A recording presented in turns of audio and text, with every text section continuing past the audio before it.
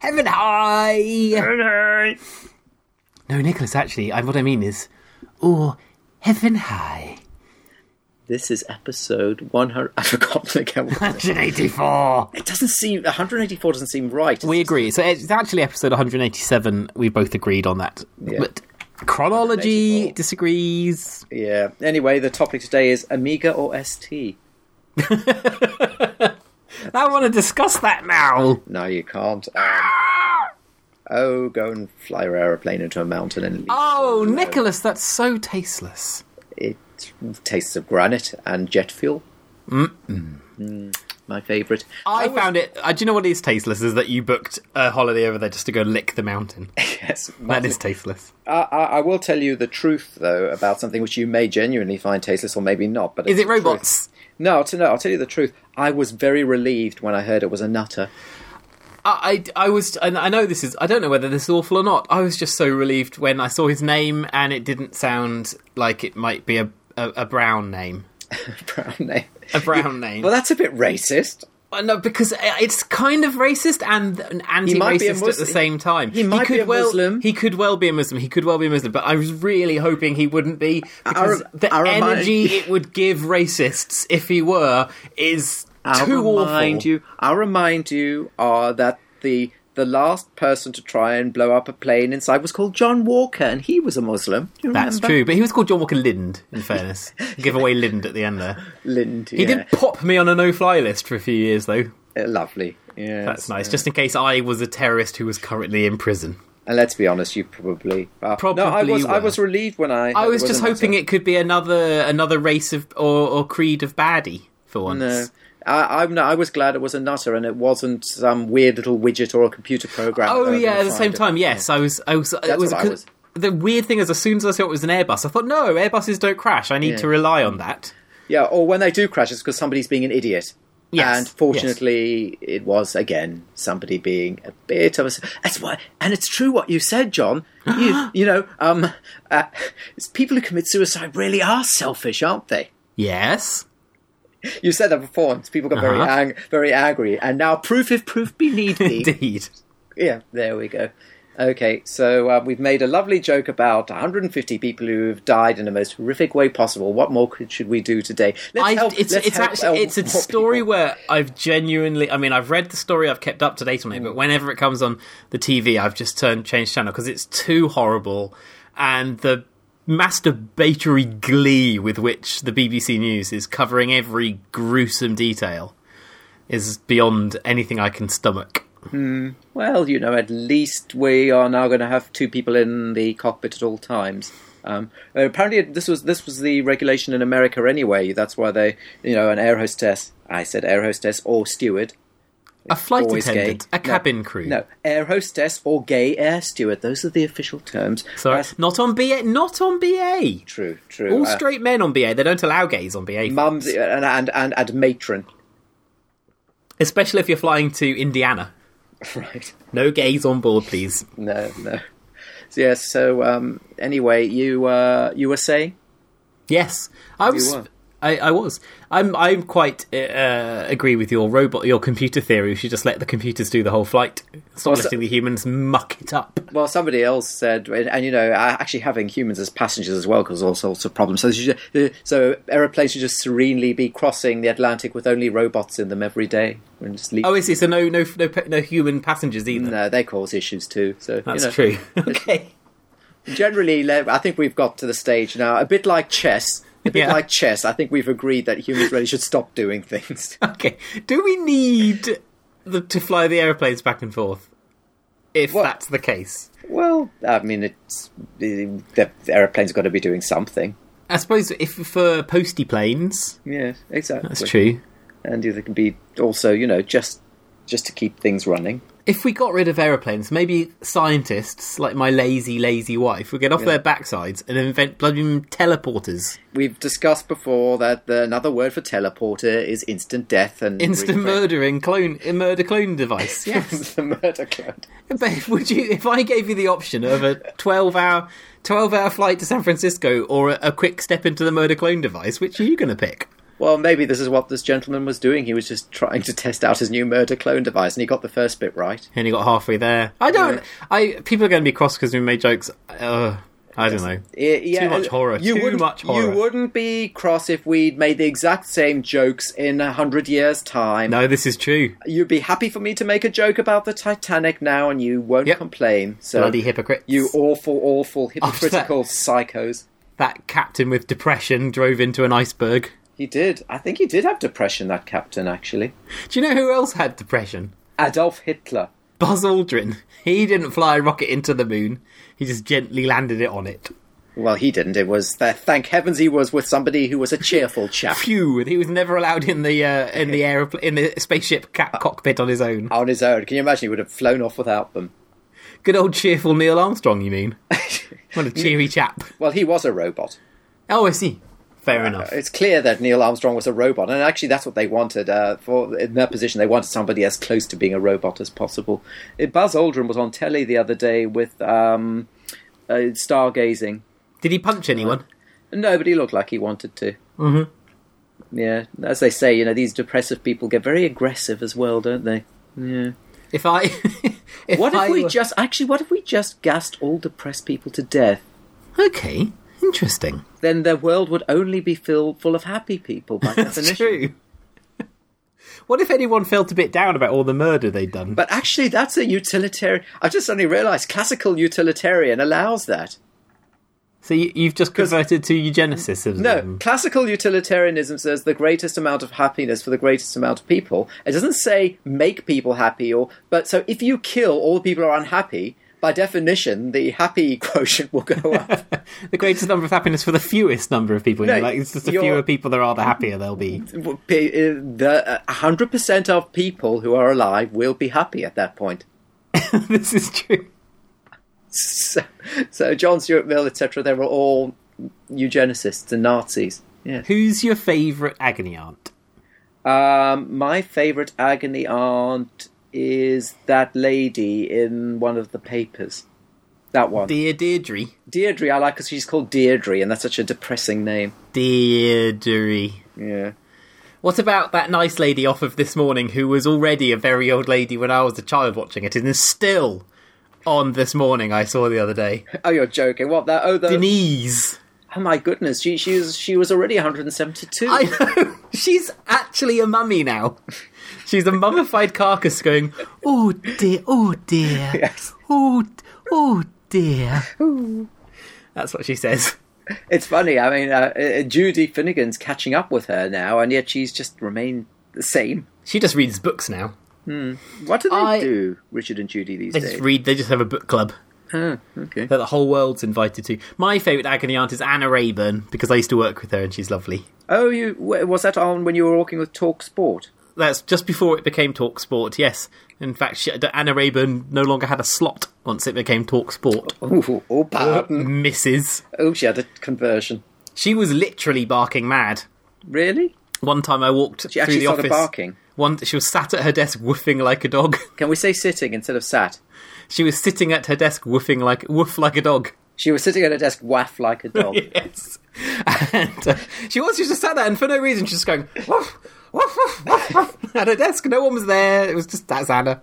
She loved me. I was working on Scott Chisholm's show. There's another TV presenter who punched someone in the face. I've never heard of him. He used to be he was a news presenter for Sky News until he punched someone in the face and got the sack. And so he got a job. Kelvin MacKenzie gave him a job at Talk Radio. This is not the first time that Jeremy Clarkson has punched somebody in the face, because I remember explicitly reading in Private Eye and hearing elsewhere that at an award ceremony he once punched Piers Morgan in the face. Oh yeah, but Piers Morgan tweeted about the fact that he'd already been punched by Jeremy Clarkson. I think the whole world in one unified voice went, no, that doesn't count. Yes. Of course, if you're there, you've got to expect the punching. Yes, come now. No, so I sat. She didn't like anyone. She said, "I don't like the boys who work on your show, but I like you." Oh, she told me. Nice. And then her producer was away for a week, and she wanted me to produce her show for a week, and it was going to be my big break. Mm-hmm. And then some snooty-nosed boss person went, "No, he can't do it because he's never done production before." And Anna's wishes were overturned.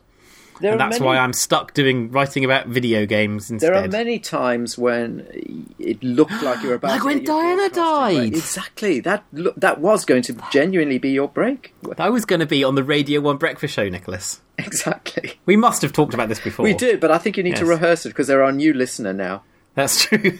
I was Kevin Greening did the afternoon drivel time slot on Radio 1, as he called it, and he was fantastic, and he was going to be filling in for Chris Evans on the morning... No, or was it Mark Radcliffe by this point? I forget.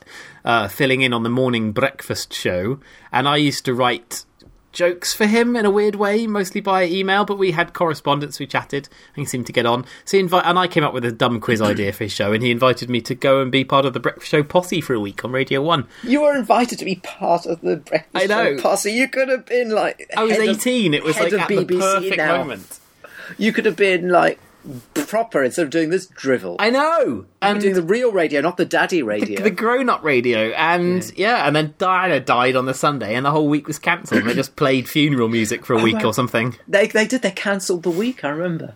They cancelled that week and everyone just had to go around pretending every day was Sunday for a week. Yes. Oh, I remember, I must say, I normally bring this story up in conjunction, so maybe I've said this before as well, but we were walking through our neighbourhood, and the road behind the road my parents live on used to be all police housing.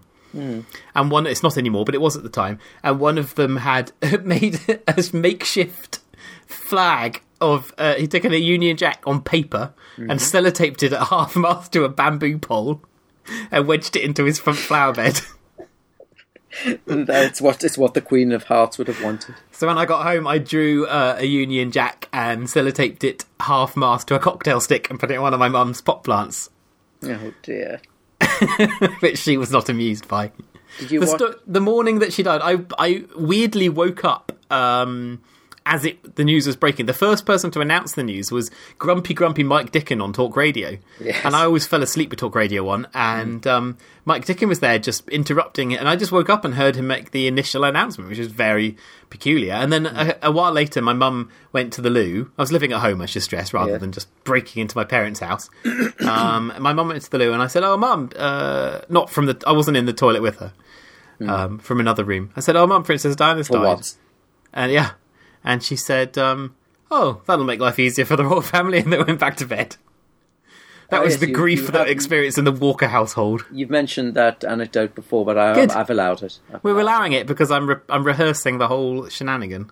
Yes, I remember, I think we were travelling back from a holiday and we were getting a taxi from Victoria Station or something like that. And I love that your wife has a station. Yeah, she well, there's no Laura Station somewhere in the Midlands. I imagine there probably is, but who's going to go there to find out? Yes. How is Laura? Oh, she's just awful. How's married life treating you? Just the worst. Okay, fair enough. Well, It's your bed, you've made it, you've got to lie in it, or crash it into a mountain. One of the two. Stop it! Anyway, there we are. Yes. It's quite funny. There are two separate rumours going around at the moment. The one rumour is that Lubitz converted to Islam 6 months ago, and the other rumour is that he was a massive anti-Islamist right-winger. So right. Choose which you'd prefer.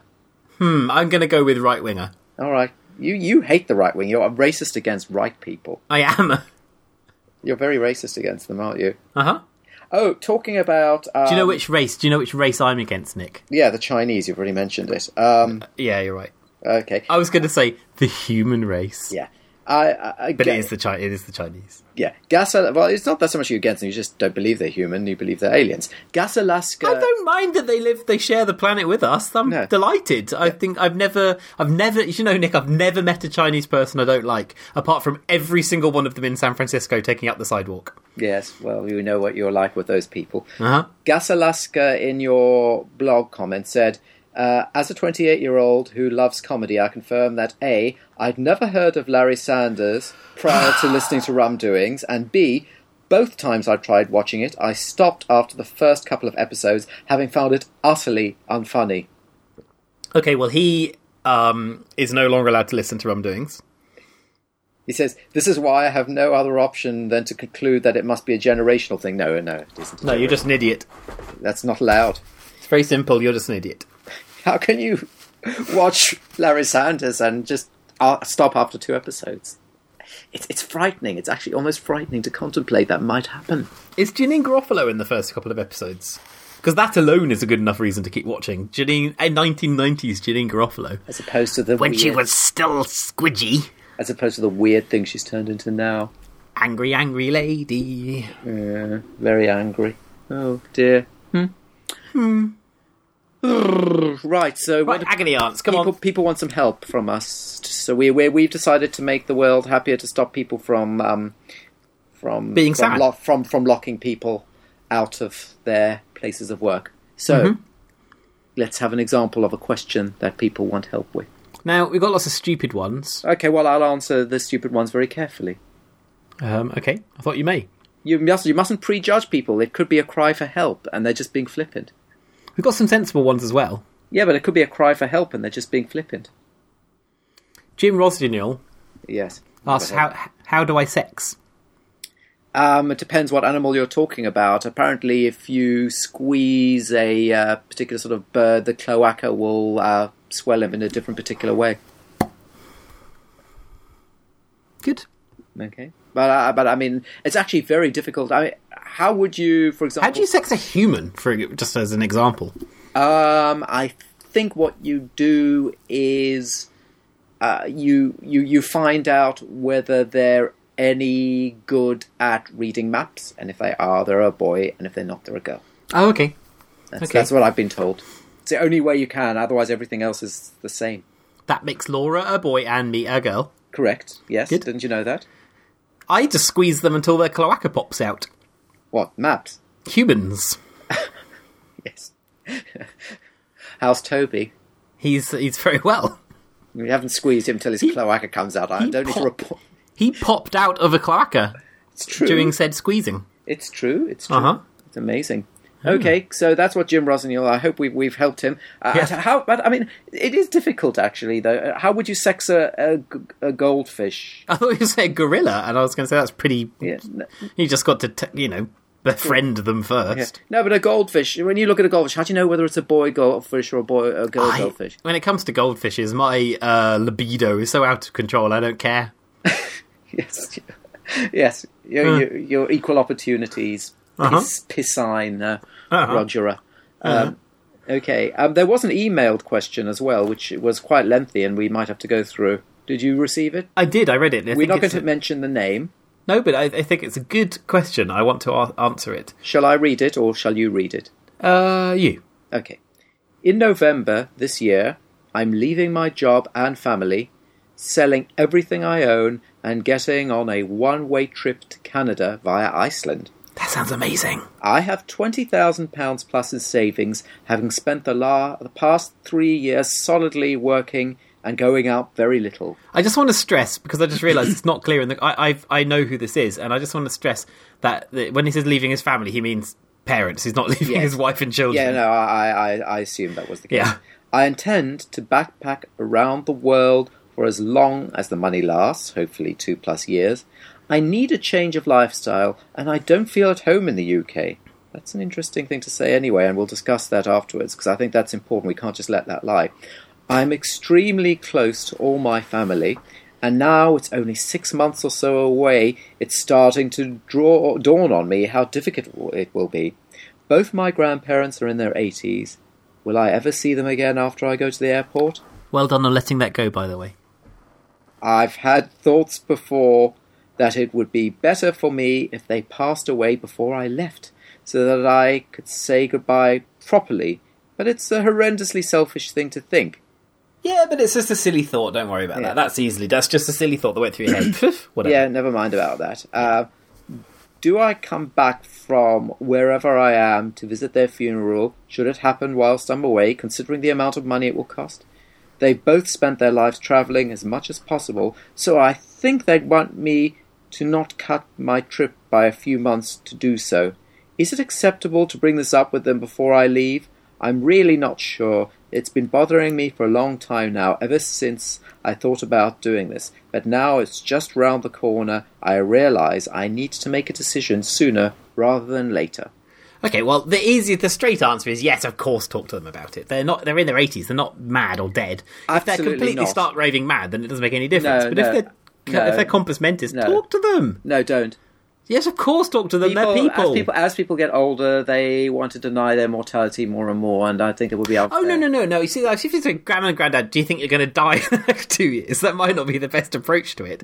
But if you say, Grandma and Granddad, I've got this desire to go, and I want to go around the world for 2 years, and blah, blah, blah. Of course, well, first of all, you've got to tell them you're going, if you're close to them, and you're going for that long. And second of all, they're people. They'll go, oh, yeah, I remember wanting to do that too. Well, how long is he? He's going to travel for 2+ years.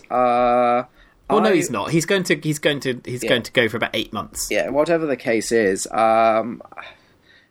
if they die, I'm not going to say passed away. You can't be asking these questions seriously and then use these stupid euphemisms like that. If they're all dead and gross and rotting away, if either or both of them die, then yes, you'll come back for their funeral. No. If one of them dies, come back for the funeral. If they both die, don't bother because they won't care. No, the only reason you go to the funeral is for them, right? No, it's not for them. It's for their parents. It's for his parents? Their children. His parents.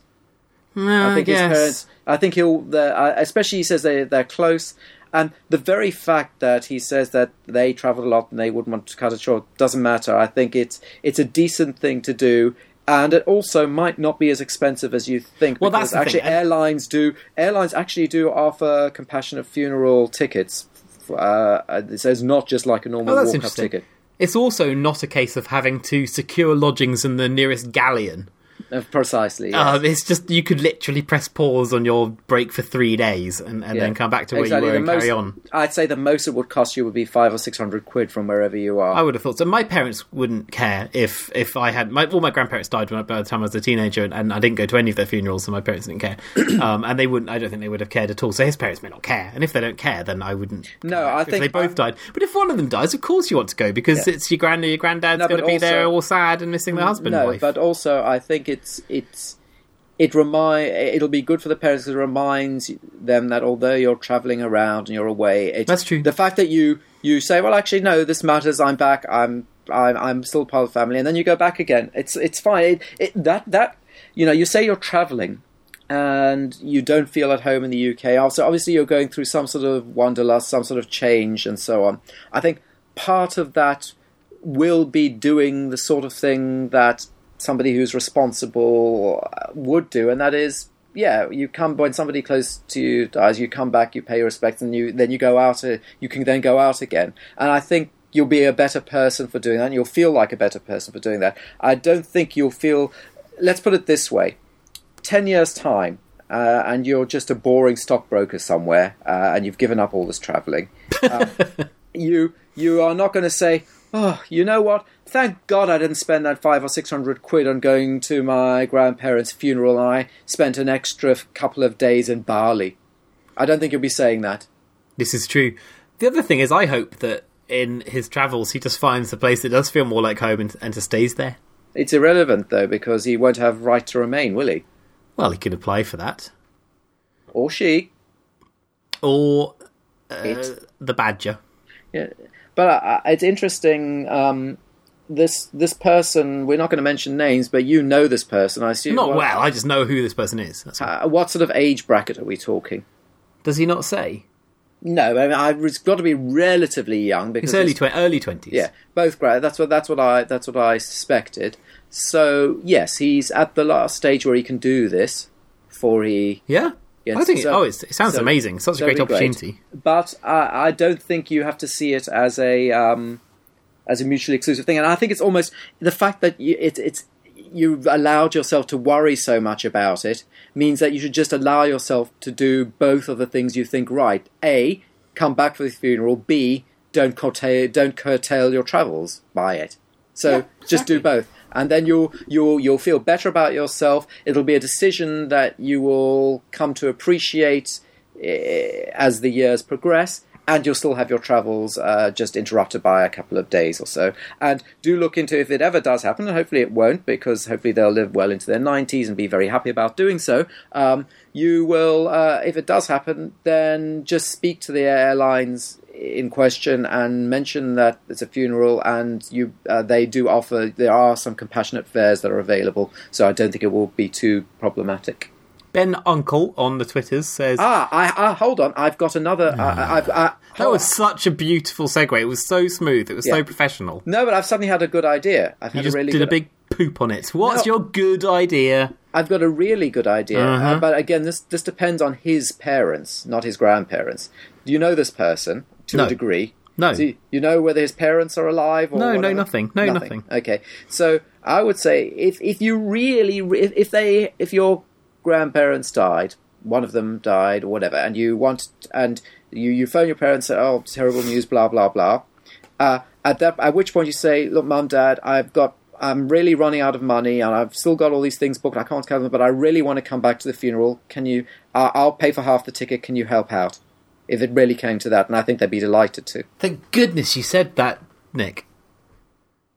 Because I've suddenly realised, of course they would want him back, wouldn't they? And maybe they can't stand him. Maybe they're counting the days till he finally gets out the country. Yes, maybe he hasn't been working at all. They've just been pretending, yes, this is your salary, son.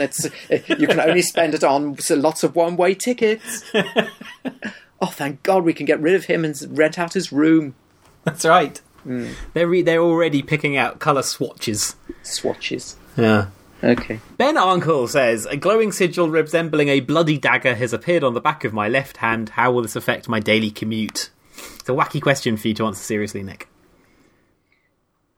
I suppose it depends what form of transport he's talking about. I assume it'll be on the tube or on a train. If he wears gloves, it won't affect him at all.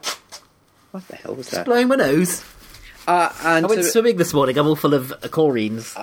Actually, we don't know what city he lives in. Because if it's London or something like that, there are so many peculiar people on the tube anyway, of all sorts, with all sorts of different sigils and tattoos and weirdnesses and electronic devices and all things like that. That I don't think anybody. You've got to be careful on the London Underground. You know that wind that mysteriously blows through the corridors of the London Underground?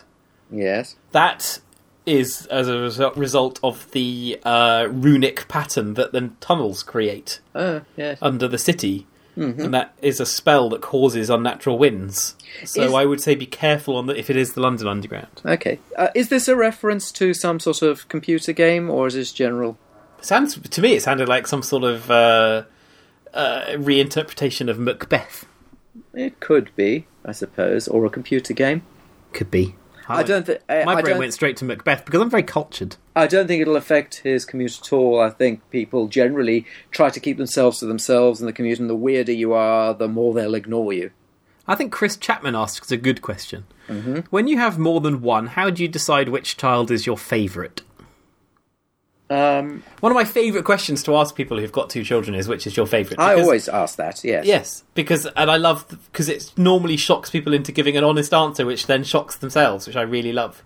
Yeah, I give people an out, because actually I don't think it does, because the portcullis comes down too quickly. So I say, look, I'm not saying that this has to be a question for eternity. I'm saying right now, just with the way things are balanced, which one do you prefer? And I'm not saying. And I said, no, I'm not, because I don't allow that answer.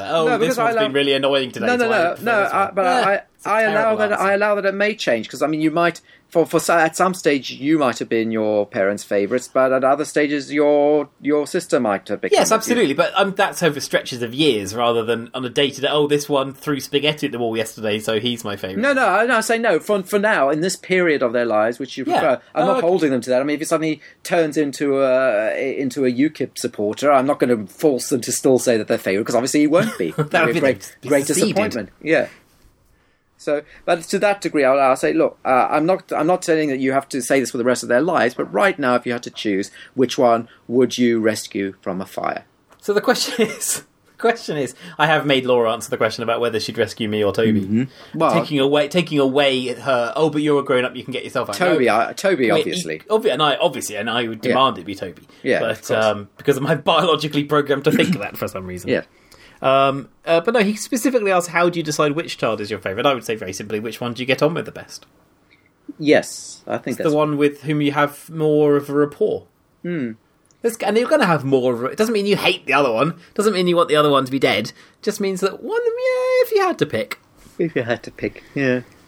Yeah, but that depends if that's what you think is more important, because some parents might think, okay, well, I enjoy chatting with the one, but the other one I'm more proud of because they do better in their school or their work or their career. But you prefer the favourite is the one you I don't know. With. It's not the one you're more proud of. No, but not necessarily. Cause I like chatting with the idiot disappointment. He's okay to talk with, but actually, the one who's the real keeper is the one who's doing amazingly in his job, who I hardly ever he's see. all right. He doesn't even need your favouritism. The scallywag. That's the one you secretly like best. Racist. Yeah. Is scallywag racist? I've decided it. You're thinking of scallywog.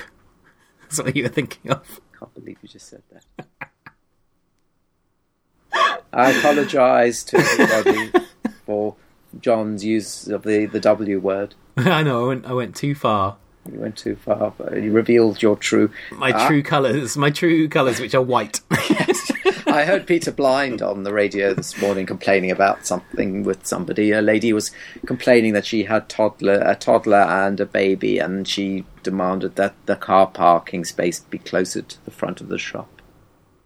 The mother-baby parking spaces in our local Tesco are about as far from the doors as you can get. Yes. But I have yet, even though we parked in one just this very less than an hour ago, we parked in one of them. I didn't feel the need to contact Peter Blind. No, you didn't. No, it was okay. Odd. I got past it. You didn't feel just a little tickle in your throat, saying, "Oh, Peter Blind." Oh. Maybe Winnie. I don't know. Not Peter Blind. No. Anyway, more questions. This is a very serious question. It says, it's from David. He says, I'm being made redundant. Do you have any advice? Yes, that's right. I'm taking your statement at face value. What of it? So yeah, he's being made redundant. What advice do we have? It would have helped if we'd had a bit more information. I'd love to know, what he made redundant from, what are his other skills and aspirations, and so forth. I'm just looking at his Twitter profile, and it contains no information. Go back to his previous tweets, see what he likes to talk about. Does he talk about computer games, or does he talk about arts? Does he talk about science? He follows me and Rock Paper Shotgun, so I'm assuming he's into gaming. When you give him he's not a frequent Twitterer. Why don't you give him a job? I love an infrequent Twitterer. Does he? Is he literate? It's mostly retweets. So it's hard to tell. I would say, if you're being serious, we're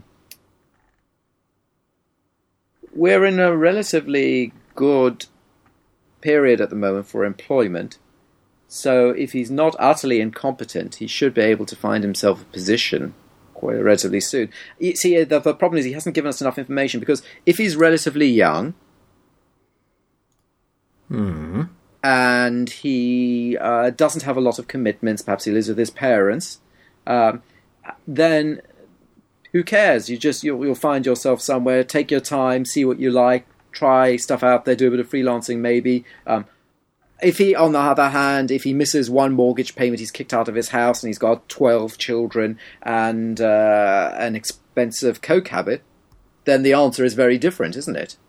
And at that point you say you just get whatever the hell money you can get next month as soon as you can. It also depends on what sort of payout he's getting. If he's given 6 months' salary as part of his redundancy package, it gives him time to look for something good. If he wasn't there long enough and he's got to find somewhere quickly, it's a very different answer. So he hasn't really given us enough information, has he? Unless you've got some no behind the scenes info here. But what I would say is, if you are fortunate enough to be in a position where you can give yourself a month, take a month and work out what it is. What is it that you really, really want to do with your life? Yeah, not the thing you think now. The thing that you'll conclude if you give it some genuine thought over a decent amount of time. And do remember that you probably won't ever get an opportunity to consider that ever again. Exactly. You can live on beans on toast for a couple of weeks. Yeah, it's worth it for thinking that thought all the way through. Yes, and worst comes to the worst, you'll be dead and the sun will explode anyway. So it doesn't actually matter. Actually, I would say, and in fact, if you do run out of money, you'd be surprised. Ask your friends for help. Yes, that's a very good idea, actually. You just ask your friend, assuming you've got friends. Yeah. Is anybody following him on Twitter? Not very many. Okay, well, start making yourself loved by people quickly. That's the beginning point. It is. Otherwise, soup kitchens are available. I love this question. Pretty Boy Floyd says, "Is he pretty?" I hope so, but his symbol, his Twitter icon is a picture of an H with a plus sign next to it. Right. I was watching Pointless last night. They had to name Greek letters from images of the Greek letters. Pi was up there along with Alpha, the two gimmies. Yeah. For Pi, they said Omega. Why did they do this? Because I imagine they've never been outdoors before. Right. This is their first go outdoors. Uh-huh. I was very cross with the television screen. Mm-hmm. You should be able to recognise pi, everybody. If you don't know what pi looks like, no, I mean PI. Just look it up. I was only yesterday morning thinking to myself how disappointed I am with myself for not knowing the Greek alphabet, for constantly forgetting letters. I was thinking, gosh, I was sat in a coffee shop. It was in the afternoon doing the crossword. I took the afternoon off, having worked quite hard, and I sat there doing the crossword, and I thought, oh gosh, I still don't know the Greek alphabet off by heart. That's appalling. Well, let's start from the beginning, shall we? And then that night, I'm seeing this, and this person doesn't even know what pi looks like, and I did feel a little redeemed. Shall we? Do you want to do it? Alpha, beta, gamma, delta, epsilon, and now I'm stuck. You see, I get stuck after 5. Zeta. See, zeta should be at the end. No. It's ridiculous. Greeks don't know anything. Then? I don't know the order. I can name lots of the other letters that are left over. I don't know what order they go in. It's what's so appalling. Eta. Mm-hmm. Theta. Okay. Theta, surely. I say theta. Oh, do you? I say eta. Do you have an iota of an idea what the next one is? No clue. Iota. When does mu? I like mu's my favourite. When does that come? Well, there's kappa and lambda, and then mu. Mu. Which, of course, is used for questions for which there is neither a yes nor a no answer. The answer and also for torrents. Is mu, yes. Okay, and what's after mu? Cow joke. Well, here's a clue. The English alphabet. What's after mu? Nu. Yes. Hey! Then Z, and then I love this one. Then, of course, is it the next one? Yeah, I think. Yeah, then Omicron. Omicron! And then your favourite? Epsilon? No, Pi. Pi, oh, sorry. Omicron is the name of the organisation that will destroy us all when we live in space. Yes. And then there's Pi. And then there's Rho. And after Rho is Sigma. Oh, good old Sigma. Tau. Upsilon. You see, they're going crazy. Oh, it's not with a U, though, is it? Upsilon. It is. It is? Oh. Or Ypsilon. It depends. It actually is like a Y, but you say Upsilon. Okay. And then, oh, what is it? Is it... Which... I'm going to have to look it up. Oh, no, yeah, no, it's Phi and then Chi, because it's like P and Q, and then Psi. And then finally, as your Lord Jesus told you, what's the last letter? Omega. Omega, exactly. So there you go. It's not that difficult. Upsilon is the most fun to say out loud. So it's alpha, beta, gamma, delta, and the Hebrew alphabet was aleph, bet, gimel, dalet. It's almost like these Greeks were plagiarists. So that hopefully that answers your question, Pretty Boy Floyd. His question was, how do you marry a woman, and is it obvious when you have found the right one? Examples of proposals, please. So this is good. We've never discussed our proposals on the podcast, so we need to do that. How do you marry a woman? Well, first of all, you have to be a heterosexual man. Yeah. Well, sorry. Or wait, or a lesbian lady. I'm about to throw up with your hideous heteronormativity. Or a lesbian lady, or someone else who wants to marry a woman. And so you have to bear with me. And presumably the woman wants to marry as well. If the woman has to want to marry you back, that's quite an important rule. Sorry if that's racist. Yeah, it is a bit racist. It is a bit racist. Yeah. Okay. Sorry if that's a bit politically correct, Nicholas. Yes. I'm jazzing my hands at you. What's okay? So you give me your. I beg your pardon. What is it you're doing? Yes. I finished. The NUS insists that instead of applause, people must feverishly masturbate in celebration. That's fine. That's what they're saying. I see no problem with that. Jizz hands. Jizz hands. Jizz hands. There's the topic. Yes. Jizz hands. Can you please tell me then what is this proposal of which you speak? Did you ever propose to Victoria, or did she propose to you? Or did you just kind of go one day, I guess we may as well get married? Well, she was pretty much demanding that it happen sooner rather than later. Because of her mum at the time. This is a bit like a flashback to the previous question about the 80-year-olds and coming back and so on. So her mum was not well, so he said, well, look, since we are going to, there's no point in putting it off ad infinitum, as is so common to do, so let's do it a little sooner. And so I knew that I was put on the clock to do the proposal. So the first job I needed to do was to find a ring that didn't have a diamond in it, because, of course, she didn't allow diamond rings are for idiots. Yeah. And I tried to find as nice a ring as I could, and like the nicest ring I could find was like a tenth of the price of the diamond equivalent of it. And it was a very nice blue sapphire one, which was it blue sapphire or J? I can't remember. It was a lovely blue thing. And then where we proposed, we were actually on a sleeper train from Paris to Barcelona, and so I did it on there. Making it very difficult for her to get away. Exactly. She was in the compartment, and I proposed there. Was it a surprise? I think it was a relative surprise. The specificity of it probably was. I don't think she was expecting it then and there. That's good. I know. It's quite a romantic location. And then you went up a folly with a cream tea. Did we already tell this story then on the podcast? Are you just deliberately spoiling my romantic story? You told the story twice, I believe. You can tell it the third time if you want to. I don't think I told about the ring though, because you reminded me about the ring. I asked your wife for advice. Oh, that's right. Yes. And she recommended a superb website in America. Yes. With a lady who makes bespoke rings. Yes. And I found one that I thought Laura would really like. And it was the same one. It was the same one that we actually, because remember when Victoria showed me that, and she said, "What do you think?" And we looked at it and said, "That's obviously the one." And we didn't good. And we didn't tell you that was the one. You just pointed you in the direction of the ring maker, and you chose the exact same one. So it was just obvious. See, as with art, it's obvious which is the best and which isn't. So I went through, and Laura likes this particular shade of blue. Yes. Which is revolting. Yes. And I thought I'll try and find the stone that matches that shade as best as possible. Yeah. And so I was going through it, and I found this, and the one that matched the best was topaz. Of course. Which is like it kind of rings you get in a cracker. Yes. And it ended up costing a really tiny amount of money. Well, that's the problem when you don't do diamonds. It doesn't matter what you could try. Look, please, no, sorry, if it's not a diamond, we're not going to charge you much.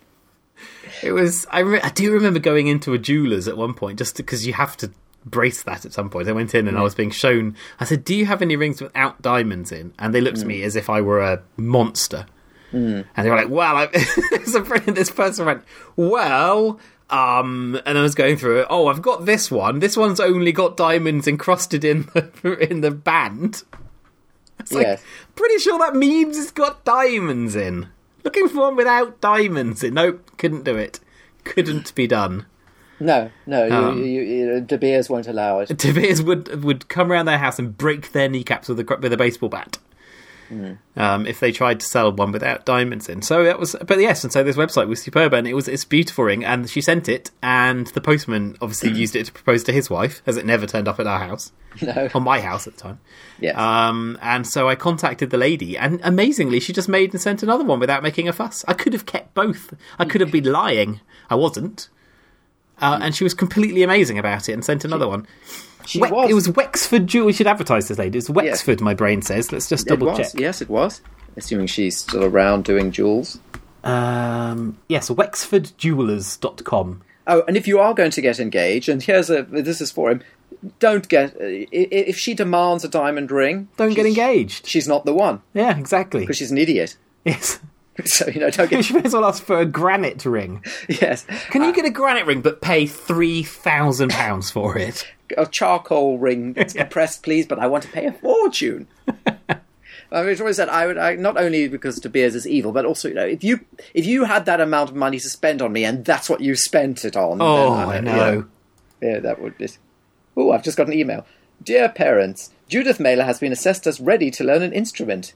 Ooh, what on earth do you have to do to be ready to learn an instrument? What do you have to not do to not be ready to learn an instrument? She cannot blow. Oh, I wonder what she'll choose. The violin, the cello, the baby cello. The recorder.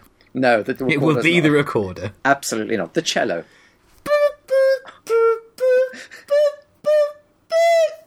That's too nice. You're not getting the split note. That's very good.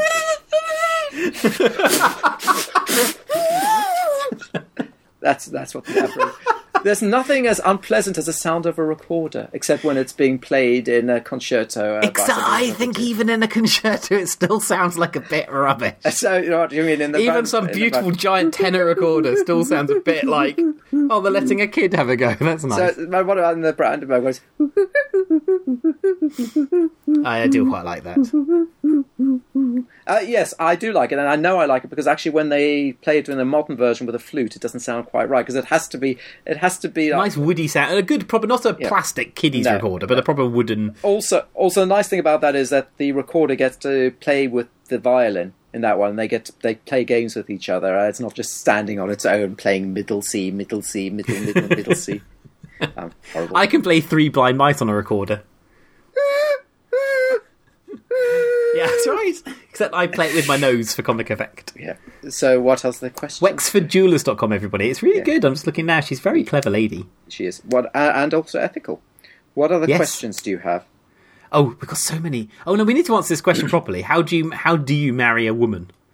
How do you marry? Let's make the question a little bit more general. How do you marry / life partner up with a person? Yeah, because I suppose I'm thinking it's such a weird thing to think of if you've been single or you know that suddenly you partner up. It's not taking the question non-flippantly. I mean, that is and you were like that. Certainly, I mean, you were wondering how. Yeah, absolutely. Even once you've met. 33, I think, when I started going out with Laura. But even once you'd pretty much decided I was done. Yeah, but even once you'd met Laura, there's sort of thing of what's it going to be like just living in the same place, the same bed. That I dreaded more than anything else. Yes, I remember because you get very set in your bedtime ways with you listening to the radio and yes. Yeah. Oh, when Laura was sleeping downstairs with Toby for a month, I slipped right back in, right back into my old bedtime ways. Yes, it's interesting. It was great. but okay. Look, obviously it wasn't completely great, shall we say? But there must have been a kind of bittersweet thing. And they're saying on the one hand, obviously I miss her very much. I miss her presence. But on the other hand, it is a bit like a naughty little holiday. Oh, it was brilliant. I didn't miss her one bit. She was just downstairs. It's true. Really, I love that we're back in the same bed. It's hard to put this honestly. I don't want to say something that isn't true. No. But I didn't like not being in the same room on some sort of. I can't think of a better word than spiritual level, but I don't mean spiritual. Yes, I know what you mean. Some sort of psychic level, I didn't like being in a different room. But in a practical level, it was amazing. Well, yeah, that's what I mean. That's what I mean. There are two levels of. On the one level, you're thinking there's a slight psychic loneliness on the other. On the other hand, I've got the whole bed to spread out. Exactly. And I can steal the whole blanket, and I don't care. Yeah. So how do you get one? How do you get one to keep? Well, you should become a pickup artist. That's the number one position. Yes. And then you just cruelly manipulate people. Well, if they are manipulated by such base tactics, they deserve to be your wife, to be honest. They deserve to be your wife. Yeah. You just love someone. Here's the most important advice I have for about love. That is that love is not a thing you feel, it is a thing you do. I know it's a bit trite, but it's frighteningly difficult to understand until it happens. Love is a thing you feel, fancying is a thing that you feel. It's a process. Falling in love is a process and a thing that you feel. Being in love, loving someone, is an action that you do. In the same way that you can't give yourself an apple, you can't love yourself. What you can do is accept you deserve to be loved. And in the same sense, you can love someone else as a choice that you make. I choose to love Laura. I don't do it by accident. It doesn't just sort of happen because she's just inherently extraordinary. It's constantly causing love to exude from my every pore. I choose to love her. It's her choice, and that's a really important thing to learn to understand. Yeah, I also think that a problem with people. You hear these people who they appear to have fallen in love, and then they're suddenly divorced after a year. And you think, because they never got to that part. Yeah. They got stuck at falling in love. Or they didn't realise that there was that part, and then they were very surprised when, 2 weeks later, they suddenly were moving into with each other. And they said, well, hold on, I thought that this is the thing that just carried on its own momentum forever. I heard someone talk about it as rocket fuel. You need rocket fuel to get together, but you need thrusters to stay together. Thrusting, right. Exactly. But do you see? So it's a different type of fuel. It's a different type of energy that keeps you together. Yes. Right. And obviously you've got to be compatible, and you've got to have things about each other that you want to love them for and want to be loved for and all that stuff. It's very important. Obviously Laura is extraordinarily special to me.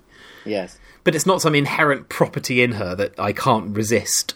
Yes, indeed. And it's very tempting to believe in that romantic ideal, but that will constantly thwart your attempts. No, and I think also, I think it's not helpful. I don't think that person is magically the one out of the 7 billion people on the planet. It couldn't have been anybody else. I think that's actually quite a dangerous and stupidly deluded thing to think. I think it's really good to just acknowledge within your partnership to say... Yeah. We are both aware that this is not meant to be. This is not, we are the ones and we found each other. Because that's, first of all, it's ridiculously arrogant. It's the most hubristic thing. Exactly, the hubris is beyond belief. And also, as I think what you're suggesting, is that it puts too much pressure on that relationship. Well, of course. It's ridiculous. And it demands that it live up to the fact that the universe selected you. Yes, that's right. And that's God, or whatever you want to blame it on. That's a very difficult thing to live up to, actually, isn't it? I think it's far better, far better. And plus, let's be honest, if you died, Laura would get married to somebody else quite quickly, and they'd be fine. Within a couple of weeks, maybe. Yeah, exactly. So, she'd get through maybe a box of tissues, and then she'd marry someone else. Well, half a box. Maybe. We'll see. Yeah. Is Laura a big crier or not? It depends. I mean, she cries. No, but I mean, is she a big crier? Is she one of life's criers or not? Oh, no, Because some people are, and they love to cry at everything. Are you more of a crier than Laura is? She's one of life's gets weepy. Yeah. But that's sweet. Yeah. And that's not attention-seeking at all. She's not some blustery cry person. I am. You are, yes. I cry all the stinking time. I cry adverts and I'm ridiculous. I think you do the crying for both of you. That's right. That's true. What is the most embarrassing thing you've cried? Oh, for God's sake, John! Why are you? The most embarrassing time I cried was I went to see Up at the cinema.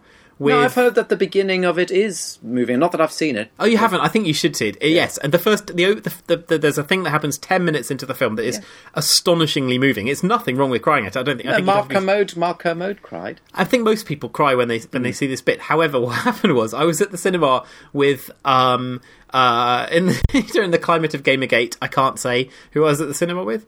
I think we know who it was. Yes. I don't think you do, but anyway, I don't...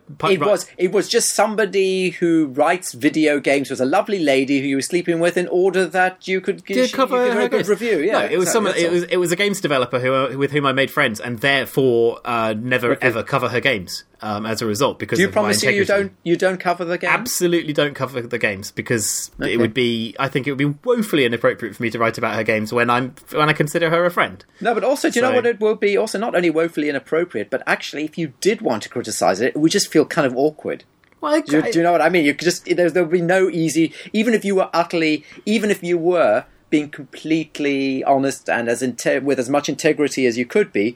If you said, actually, my God, she's produced a really crappy game, I've got to say it, and it's just going to be so awkward that you wouldn't even want to enter into that possibility. I understand that. I just don't want that to be my motivation because I think that's an ill motivation. But before that's even a thing that comes up, I just go, right, I'm obviously not going to cover this person's games or have any influence on the coverage of this person's games because it's just woefully inappropriate. I love the idea that, for Gamergate, this is something that they wish that they could cause to happen in the games press rather than something that people just automatically do because duh. So anyway, you're watching a movie with Roberta Williams, and then what happens? If only.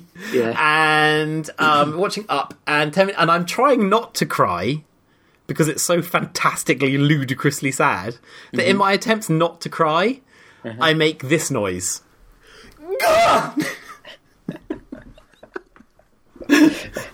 Such that everyone turns around and looks at me. Oh dear. And the person I'm with rolls her eyes and hands me a tissue. Yeah. And says, even Leisure Suit Larry was never that pathetic. So yeah, that was my most embarrassing crying moment.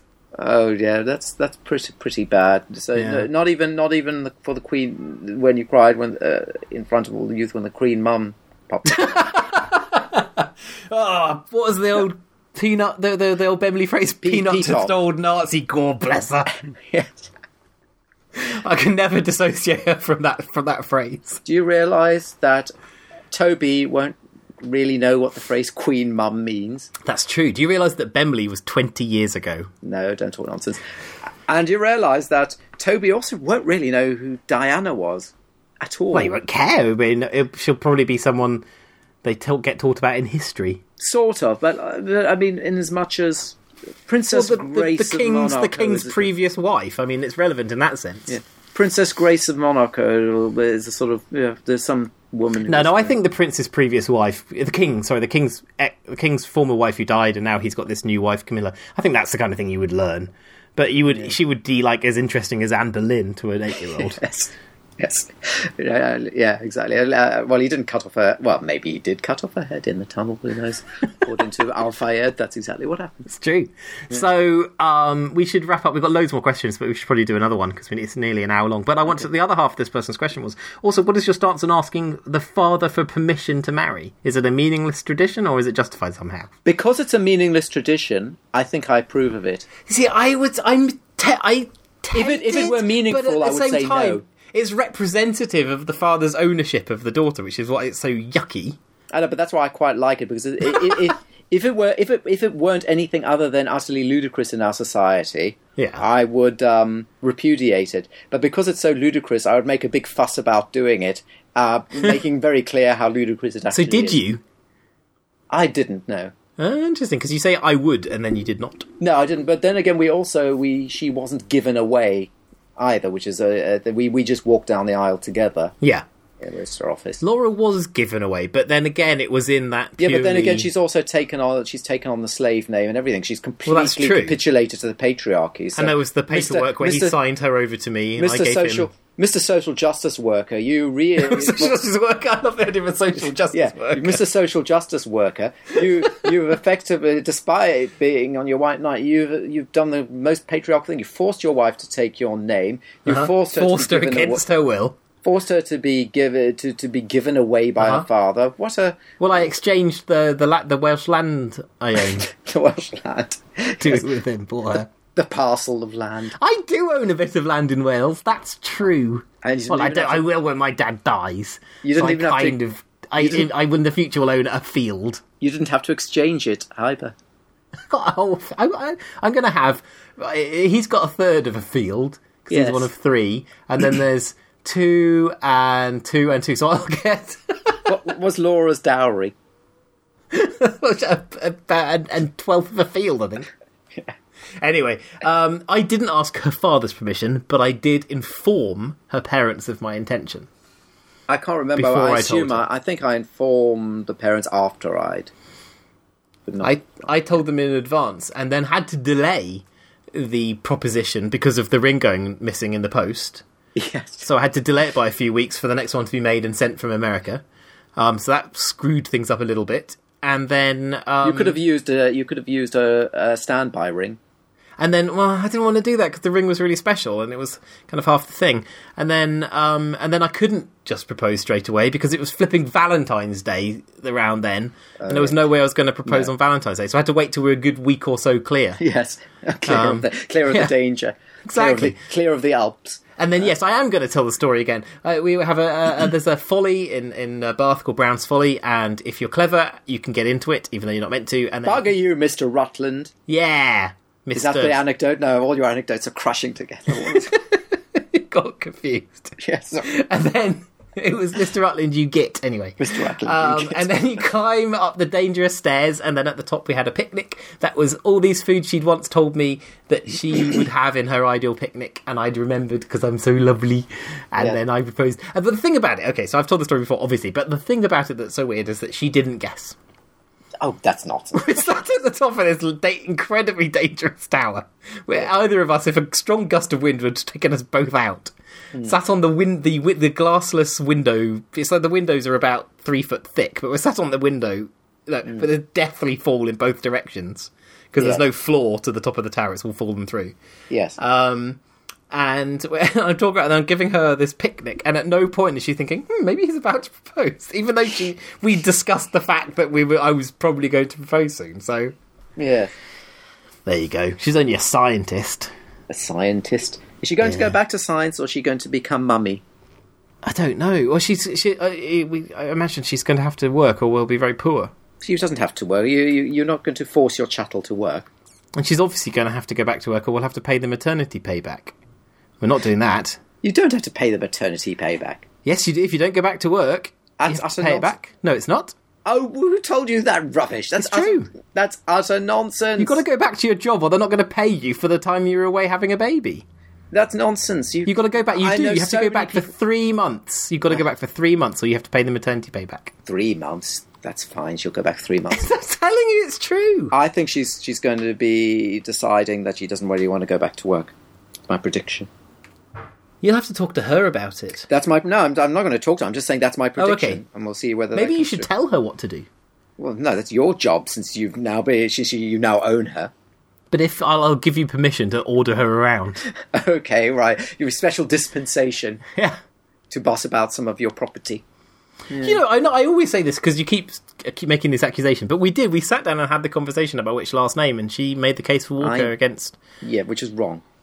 Do you think we should have gone with her maiden name? Yes, I think it's a crunchier name. Plus, your name, I think it sounds better. You sound a bit like a comic character. What? I don't know if I'm allowed to say her maiden name. I mean, she was public, but you know. Oh yes, Cartwright. She's published under that name. Published, so John Cartwright. It sounds. It is good. John Cartwright. The problem is, on some incredibly peripheral level, my name is a currency in my job. So I wouldn't have been able to change my writing name. That's fine.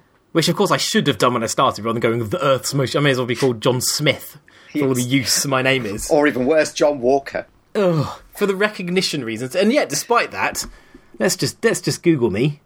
Yes. Okay, let's go incognito. Let's do it properly, so it's not going to be all based on my search history. Are there any other games journalists called John Walker? There are not. Oh my goodness! Oh wow! I've not seen. I don't often Google my own name. Funnily enough, I'm the top result. What does it say? Scheming crybaby social justice worker. Mm-hmm. You know, actually, it's my Twitter page. Is the top result of Google for my name. The next result is a generic Wikipedia name a page for my name, which I am included on, and then some runner, and then an Islamic terrorist. No, the Islamic terrorist. Then it's my blog, which hosts this podcast, and then it's ages. Then some mitochondrial biology dude. Mitochondrial biology. What's that got for going for compared with writing about toys? Exactly. And then it's just lots of other John Walkers. Yeah, that's quite exciting, isn't it? Okay, well, we should probably end. My face appears on Google search results. We should end soon, but before we end... I'm very famous. Before we end, I'm thinking of getting that new SimCity game. Well, I thought you were going to say a tattoo. No, the new real SimCity. What's it called? SimCity Better SimCity. Is that what it's called? It's called Cities Skylines. It's nothing to do with SimCity, but it is, other than being exactly the same SimCity 2000 in all the best ways. It's the SimCity that SimCity should have been if it hadn't been cocked up. Yeah. Okay. Well, I might try it out. Might be my first computer game in a long time. I want to add there are lots of questions that we got on Twitter about depression and stuff like that, and we're not ignoring them or not answering them, but we just ran out of time, and I think we will do our best to get back to them. We've got some sensible stuff to say about lots of them. Yes, will you get back to... I mean, you might need to favourite them so that we can... Yes, that is good. Although I feel a bit guilty going, favourite. You're depressed, favourite. No, but do you see, that's the problem. It was misnamed. I know, it was awful. It should Note have for been... later is what it should be called. ND. No, do you know why it was called Favourite? It should be called Bookmark. Yes, of course it should be. The reason it was called Favourite is in Internet Explorer, your bookmarks were called your favourites. Your favourites, of course. So, and they... But, yeah, these Twitter people, let's fly them into some... I didn't even know. It was only about this year that I realised that favourites actually was a thing. I didn't notice favourites. Then I got a new Twitter app on my phone. I'm like, oh, people keep saying how I'm their favourite all the time. That's great. You love being people's favourite. I do! You're Google's favourite, John Walker. I am. Yeah? I'm very lovely. I am deserving of people's favouriting. Yes. Right, shall we say goodbye?